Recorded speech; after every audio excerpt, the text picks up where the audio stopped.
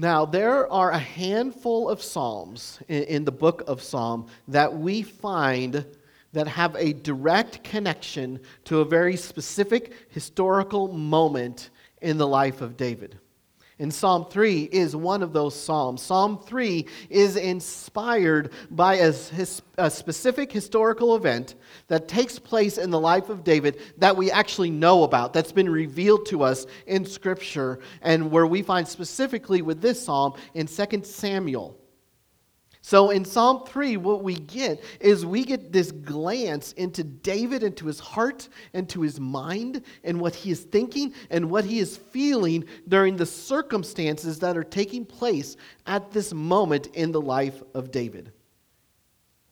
If you look on your Bible, my Bible has a little title before Psalm 3. Maybe yours does as well. Mine says, "A Psalm of David when he fled from Absalom, his son."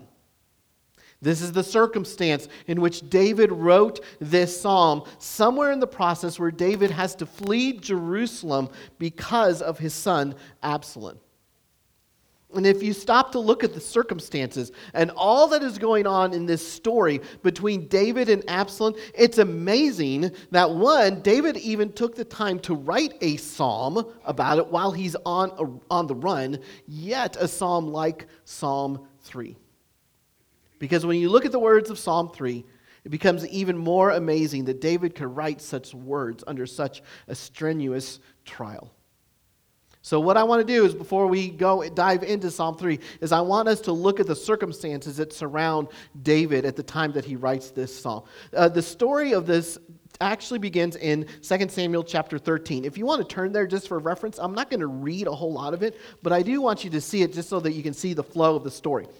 The story starts in 2 Samuel 13.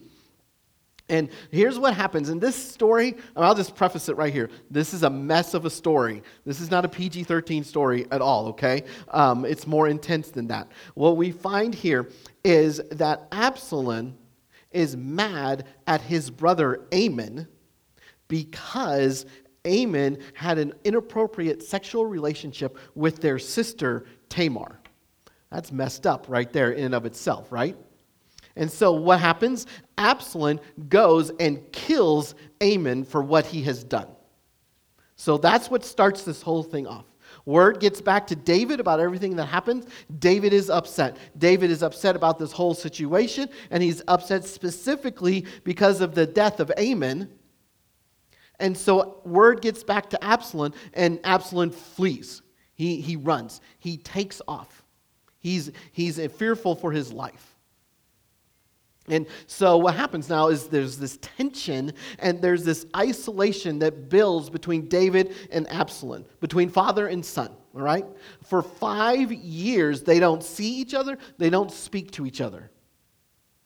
And we see how this tension and this isolation begins to affect Absalom, because in chapter 15, what we begin to see is Absalom starts to make a plan. And this plan is he's going to move against David. Chapter 15 goes on to describe the plan that Absalom wants to make, this plan of insurrection against his father, the king. Absalom's goal is to turn the hearts of the people away from David and turn the hearts of the people towards himself. And in verses 13 and 14, we see the result of Absalom's plan. I'm going to read those two verses here, where it says, "And the message came to David, saying, the hearts of the men of Israel have gone after Absalom.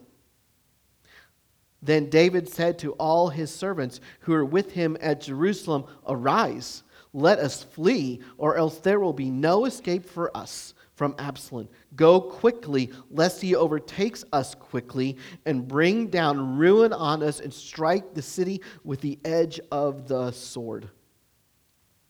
So Absalom is successful in his plan. He has drawn the hearts of the nation towards himself, and as a result, David is fleeing. He is leaving the nation because David fears for his life. And Absalom takes the kingdom from his dad. And then in verse 30, we see the effect of this plan that it has on David. Look in verse 30 with me. It said, "But David went up the ascent of the Mount of Olives, weeping as he went, barefoot and with his head covered. And all the people who were with him covered their heads, and they went up, weeping as they went. So here's what we see. David flees. It almost gets the picture that he flees hastily, right? He doesn't even get shoes on his feet. He's leaving barefoot. He's leaving his home. He's leaving his authority and his throne and his kingdom, and he's weeping as he goes. He's in mourning. He's got his head covered. Not that he's trying to hide himself, but he's lamenting. He's mourning this scene here as he flees for his life. And all because his own son has turned against him. Absalom has been able to turn the whole nation of Israel against his own father. But that's not the end of David's troubles. That would be bad enough in and of itself.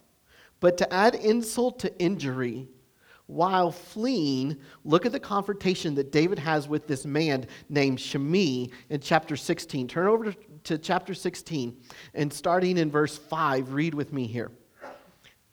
When King David came to Bahurim, there came out a man of the family of the house of Saul, whose name was Shimei, the son of Gera. And as he came, he cursed continually. And he threw stones at David and all the servants of King David, and all the people and all the mighty men were on his right-hand side and on his left. And Shimei said, as he cursed, get out, you man of blood, you worthless man. The Lord has avenged on you all the blood of the house of Saul, in whose place you have reigned, and the Lord has given the kingdom into the hand of your son Absalom. See, your evil is on you, for you are a man of blood. Look down verse 13 with me. So David and his men went on the road, while Shimei went along on the hillside opposite of him, and cursed as he went, and threw stones at him, and flung dust. Man, I mean, just when you couldn't get any lower, right? You're fleeing town, you've been run out by your son, you're fleeing for your life, you're weeping, you're mourning. And then you have this guy, as you're fleeing, cursing at you and throwing rocks at you as you head out of town. I mean, just feel the weight of all those circumstances that are surrounding David at this particular moment. I mean, I don't know about you, but I mean, some of the feelings that I would probably be feeling in that moment would be feelings of, serious depression and complete discouragement, right? I mean, to feel totally defeated in this moment. I mean, he has to be emotionally drained, right? He probably has feelings of betrayal and embarrassment, and feelings of fear and anxiety, maybe even anger and bitterness, and for sure feelings of hopelessness and despair. I know that I would be feeling those things for sure, because I know those are things that we can feel when we're going through serious trials in our lives, right? Now, we don't know everything that is going on in the heart of David during all of this that we just looked at. But Psalm 3 does give us a picture of what is going on inside the heart of David as he is fleeing Absalom. We don't know at what point he wrote this, but we know in the process of fleeing, Psalm 3 came to be. So let's turn back over to Psalm chapter 3. And let's look more at this psalm in detail. I think this psalm takes on a whole new light when you look at everything that just happened to David. So what I want us to do, I'm going to start in verses 1 and 2 and look more at what's going on here. So I'm going to read verses 1 and 2 again. It says, "O Lord, how many are my foes? Many are rising against me. Many are saying of my soul, there is no salvation for him in God." So David's doing a couple of things here in these first two verses. One is he's being really honest with God, right? He's not pretending life is a bowl of cherries. He's not acting like everything's A-okay, hunky-dory. I mean, David is being really genuine here. He is accurately expressing to the Lord the difficulty of the trial that is surrounding him in verse 1, right? This army is coming against him. And David is showing us it's okay for us to be authentic in our prayers to God. It's okay for us to say, God, here's the problem. Here's what is going on in my life. But not only is there this physical battle looming with David, there's also a spiritual battle that David is fighting as well. That's in verse 2, right? Where it says, many are saying of my soul, there's no salvation for him in God. I mean, David's enemies, and probably Shimei was one of those enemies, right? That is telling David that God is not going to save him. So David is fighting a battle on two fronts. There's this army that's after him that wants him dead, but there's this spiritual accusation that is being thrown at him to make him doubt God's goodness towards him. I mean, that's a lot like our battles that we fight, right? Our battles, a lot of times, are against some physical thing, right? Whether it be sickness or a conflict in a relationship or stress at work or some sort of financial struggle. I mean, just think about the trials that you've gone through. Normally, they're around some physical thing that has taken place. But all those physical trials that we face, there's always a spiritual battle within it that we fight as well, right? Like, does God really care about me? Is God listening to me in this moment? Is he even there? Has he abandoned me? Is he ever going to take action? Maybe God's against me. Maybe he's really punishing me. Doubts about God and his goodness can arise when we face physical trials. And David is showing us, one, that it's okay for us to be honest with God in our struggle. We don't have to act like we have it all together when it comes to our trials, right? That's one thing that we can do with trials, is we can think, well, here's a trial. I've got to go take care of it, and I got to go fix it myself. David is showing us that it's okay to not be okay. It's okay to say, you know what, I can't do this. I can't handle this, but I know the one who can, and I'm going to come to him. I think sometimes some of us can look at trials like the little engine that could. Remember that book, right? He's got to get up the big hill. He's got a big weight to carry. And what does he say? I think I can. I think I can. I think I can. And I think we can take that approach with trials that just says, okay, I just got to get in, muster up enough strength, and I think I can. But that's not what the gospel says, and that's not what David is telling us either. Really, what we need to recognize within our trials is that we can't. The proper response is to say, I know I can't. I know I can't. I know I can't, but I know you can. To look to God and say, I know you can. I know you can.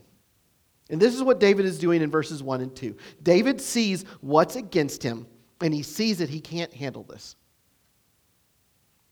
But he doesn't linger there either, right? I mean, that's the other thing that we can do in our trials in life, is we can look at the circumstances and get kind of down on ourselves and think, this trial is terrible, and I can't do anything to get out of it, and then we get stuck there. But that's not what David does either, because of the beginning of verse 3, these two words, but you. See, what he's doing is he's now looking up. He is now moving beyond the circumstances, and he's moving to God. That in the midst of the lies that David's enemies are throwing at him, David combats those lies with remembering and proclaiming the truths about God. I mean, just look at all that he says about God in verse 3 alone. But you, O Lord, are a shield about me, my glory and the lifter of my head. David is reminding himself that God is his shield, that God is his protector, that God is his guard, and that God is David's glory. David is facing dishonor everywhere. Shimei, his son, the people of Israel, but God is his glory, and that's what he's looking to. And that God is the lifter of his head. The world is weighing him down. And yet he looks and says, but God, you're the one that you're going to lift my head up. You are going to lift my head when the world is pressing me down. And as a result of seeing God accurately in verse 3, David pours out his heart to God in prayer with great confidence that God is going to deliver him in verse 4. I cry aloud to the Lord, and he answered me from his holy hill. And I love the flow that is taking place in this chapter, that this confidence that David has in verse 4 is because of the realization of who God is in verse 3 that combats the lies of verse 2. It's amazing that after the lies that are coming in verse 2, many are saying to my soul, there is no salvation from him, that David says, I cry aloud to the Lord, and he answered me from his holy hill. The only way that he can have that confidence is because he reminds himself of who God is in verse 3. This is what we need to be doing when the spiritual battles arise in us and the physical trials that we fight. We preach truths about who God is to ourselves. And then we take those truths and we weave them into our prayers to God. I love this quote by Charles Spurgeon. He said this, the most important daily habit that we can possess is to remind ourselves of the gospel. That when the world is swirling around us because of the trials that we face, we need an anchor to steady our soul in the storm. And the truths of God's character as they are revealed to us in His Word is the only anchor that is strong enough to steady our hearts and to trust in Him. And then our prayer to God is the reinforcer of that anchor. For when we begin to pray to God, we take our eyes off the circumstances and the things that are swirling around us, and we look up to the sovereign one who is reigning and ruling over those circumstances. So in our trials, preach gospel truths into the situation and then pray. J.C. Riley said this about trials, and he said 4 things that trials are intended to do. Trials are intended to make us think, to wean us from the world, to send us to the Bible, and to drive us to our knees. And that is what is happening to David in this moment right here in Psalm 3. And that's what's meant to happen to us as well. Next, in verses 5 and 6, we see the result of David's praying and preaching gospel truths to themselves. And this is what trust in God looks like. Look at what it says. I lay down and slept. I woke again, for the Lord sustained me. I will not be afraid of many thousands of people who have set themselves against me all around. So the first thing we see in verse 5 is the peace that has come to David. He's able to lay down and sleep. Now, you know, sleep can be hard to come by when our hearts are gripped by anxiety, worry, stress. But David says he's able to sleep. David's remembrance of God and who he is and praying to God gave him this ability to sleep. That David can rest in the one that works for him. Even when he's on the run, far from home, he's not in his castle sleeping in his nice bed. I imagine he's writing this because he's getting ready to sleep on the ground somewhere out in the wilderness, right? Psalm 121:4 says, Behold, he who keeps Israel will neither slumber nor sleep. And I believe that the reason that David is able to sleep because he knows that God is not sleeping on him. That while David is sleeping, God is awake and God is working. And according to verse 5, the work that God is doing while David is sleeping is sustaining him. This word sustaining gives this idea of resting upon. The reason David can rest is because he is resting upon God. We can rest knowing that God is the one who will sustain us, that He's upholding us, that He is supporting us while we sleep. So David has this peace from God that enables him to sleep. And according to verse 6, David has a peace from God that also helps him fight his fears. David says, I will not be afraid. Why? Well, it's not because his enemies are gone, right? He doesn't say, hey, I will not be afraid because you drove all my enemies away. Look at what it says. He says, I will not be afraid because the enemy is right here. I will not be afraid of many thousands of people who have set themselves against me all around. mean, David is saying he's not afraid when he's got an army of thousands that are against him and have surrounded him. Yet, despite this formidable foe, David is not afraid. And I believe this is another result of David preaching gospel truths to himself and reminding him of who God is, because he sees that God as a shield and protector is bigger than any enemy that's going to come against him. That David is able to see the might and the power of God. He's reminded of just how big God is, and he is not afraid because he sees that David sees that God is bigger than the many thousands that have surrounded him. And that's good news for us, right? That means God is bigger than any trial and any enemy that we face as well. Because when this truth hits deep into our heart, that God is always bigger in any trial that we are in, even though the trial has not gone away, our perspective on the trial will change.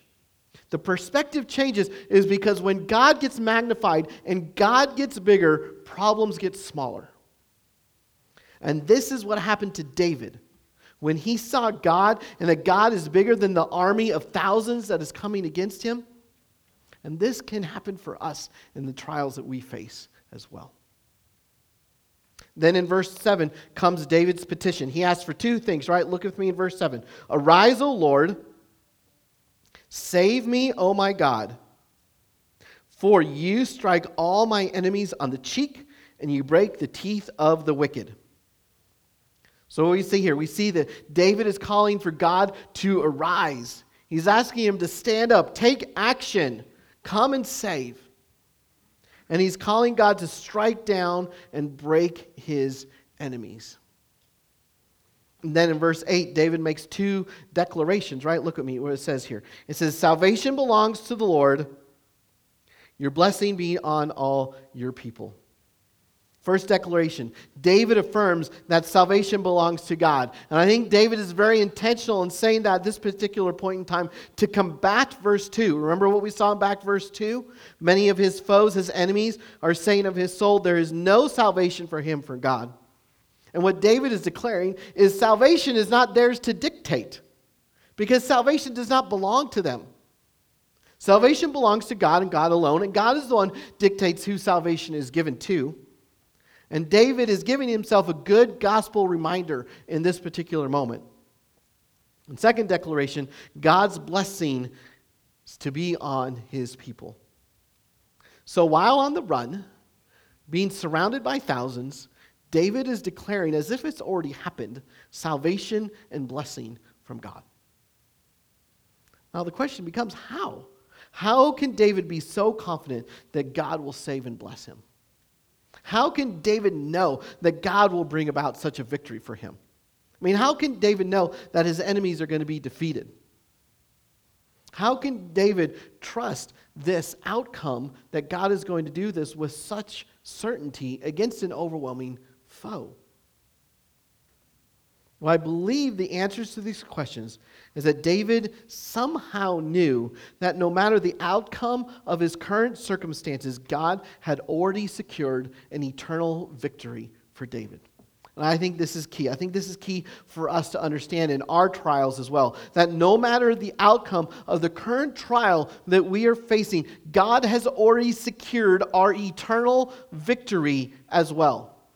Because our trials can never ultimately win when eternity has already been secured for us. And I believe this great gospel connection between our story in 2 Samuel and Jesus and eternity can be seen here. I want you to see this connection. I've been waiting 2.5 years to show this connection. So I hope I didn't oversell it in that moment. But there's this pastor, Matt Schmeethurst, pointed this out, and I think this is so awesome. Turn back to me to 2 Samuel chapter 15. I didn't read this verse earlier because I was holding it back. So in verse 23 is what I want us to look at. Verse 23 is in the process of David and his family and all of them fleeing. I'm going to wait till I hear all the pages turning stop because I want you to see this. Okay? And all the land wept aloud as the people passed by. And the king crossed the brook Kidron, and all the people passed on toward the wilderness. Okay, so hold that. Now turn with me to John chapter 18.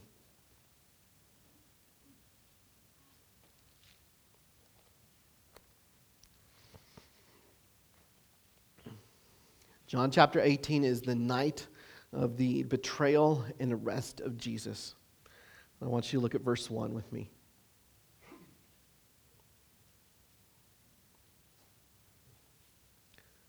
When Jesus had spoken these words, he went out with his disciples, crossed the Kidron Valley, where there was a garden, which he and his disciples entered. See that? King David crosses the valley of Kidron in order to escape his trial and death. Jesus crosses the Kidron Valley and walks right into the trial and walks right towards his death, deliberately going to the cross. David flees his enemy in his trial, and Jesus embraces his enemy in his trial. And by embracing his trial, King Jesus goes to the cross, raises from the dead, and comes out victorious in his trial over all of his enemies, which in turn brings about all of our victories against all of our enemies and in all of our trials as well. Yes, our trials, they may be hard, right? But we can have this confidence that our trial will not overcome us because Jesus overcame his greatest trial on the cross for our benefit. The trials that we face never ultimately and completely claim us because Jesus in his trial ultimately and completely claimed us. Jesus victoriously endured the greatest trial to strengthen us to endure our trials. And just as Jesus came out victoriously, so we will come out victoriously as well. So we can be even more confident than David, because we have clearly seen the completed work of Christ in the cross and the resurrection. God did arise. God did save. And he did it when he sent Jesus. God did strike all of our enemies in the cheek and broke the teeth of all of the wicked when Jesus went to the cross, defeated Satan, sin, and death. Salvation does indeed truly belong to God because of the work that Christ did on the cross and in the resurrection on our behalf. God's blessings on his people have truly come solely because of the work of Jesus. So, in our trials, can I encourage you today? Remember God. Remember his character. Remember who he is. It's okay to be honest with God. It's okay to bring your complaint and cry before him. But when you remember these gospel truths, weave them into your prayers and trust him. And let's remember Jesus. Let us not forget Jesus. Our ultimate blessing, our ultimate salvation, our ultimate victory, it all came from Jesus. And let's be trusting in that. Every trial that we have gone through, every trial that we will go through is overcome by Christ. All praise to our high King. Let's pray.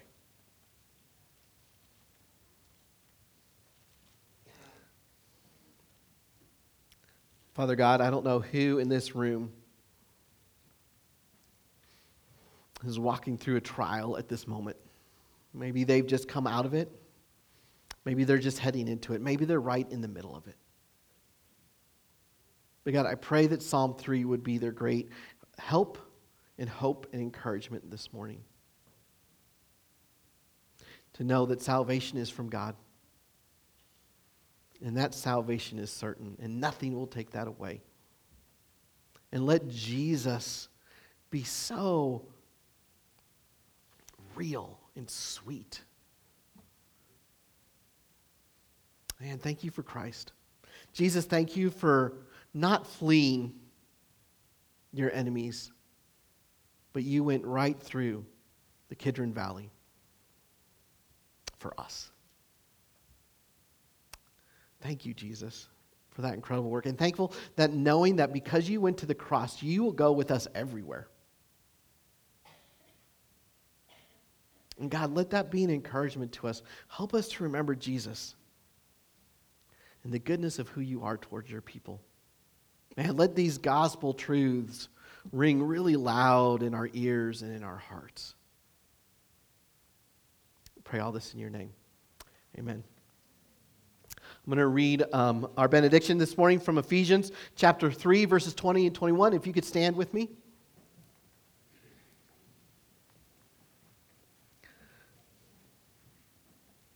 Now to him who is able to do far more abundantly than all that we ask or think, according to the power at work within us, to him be glory in the church and in Christ Jesus throughout all generations, forever and ever. Amen. You are dismissed.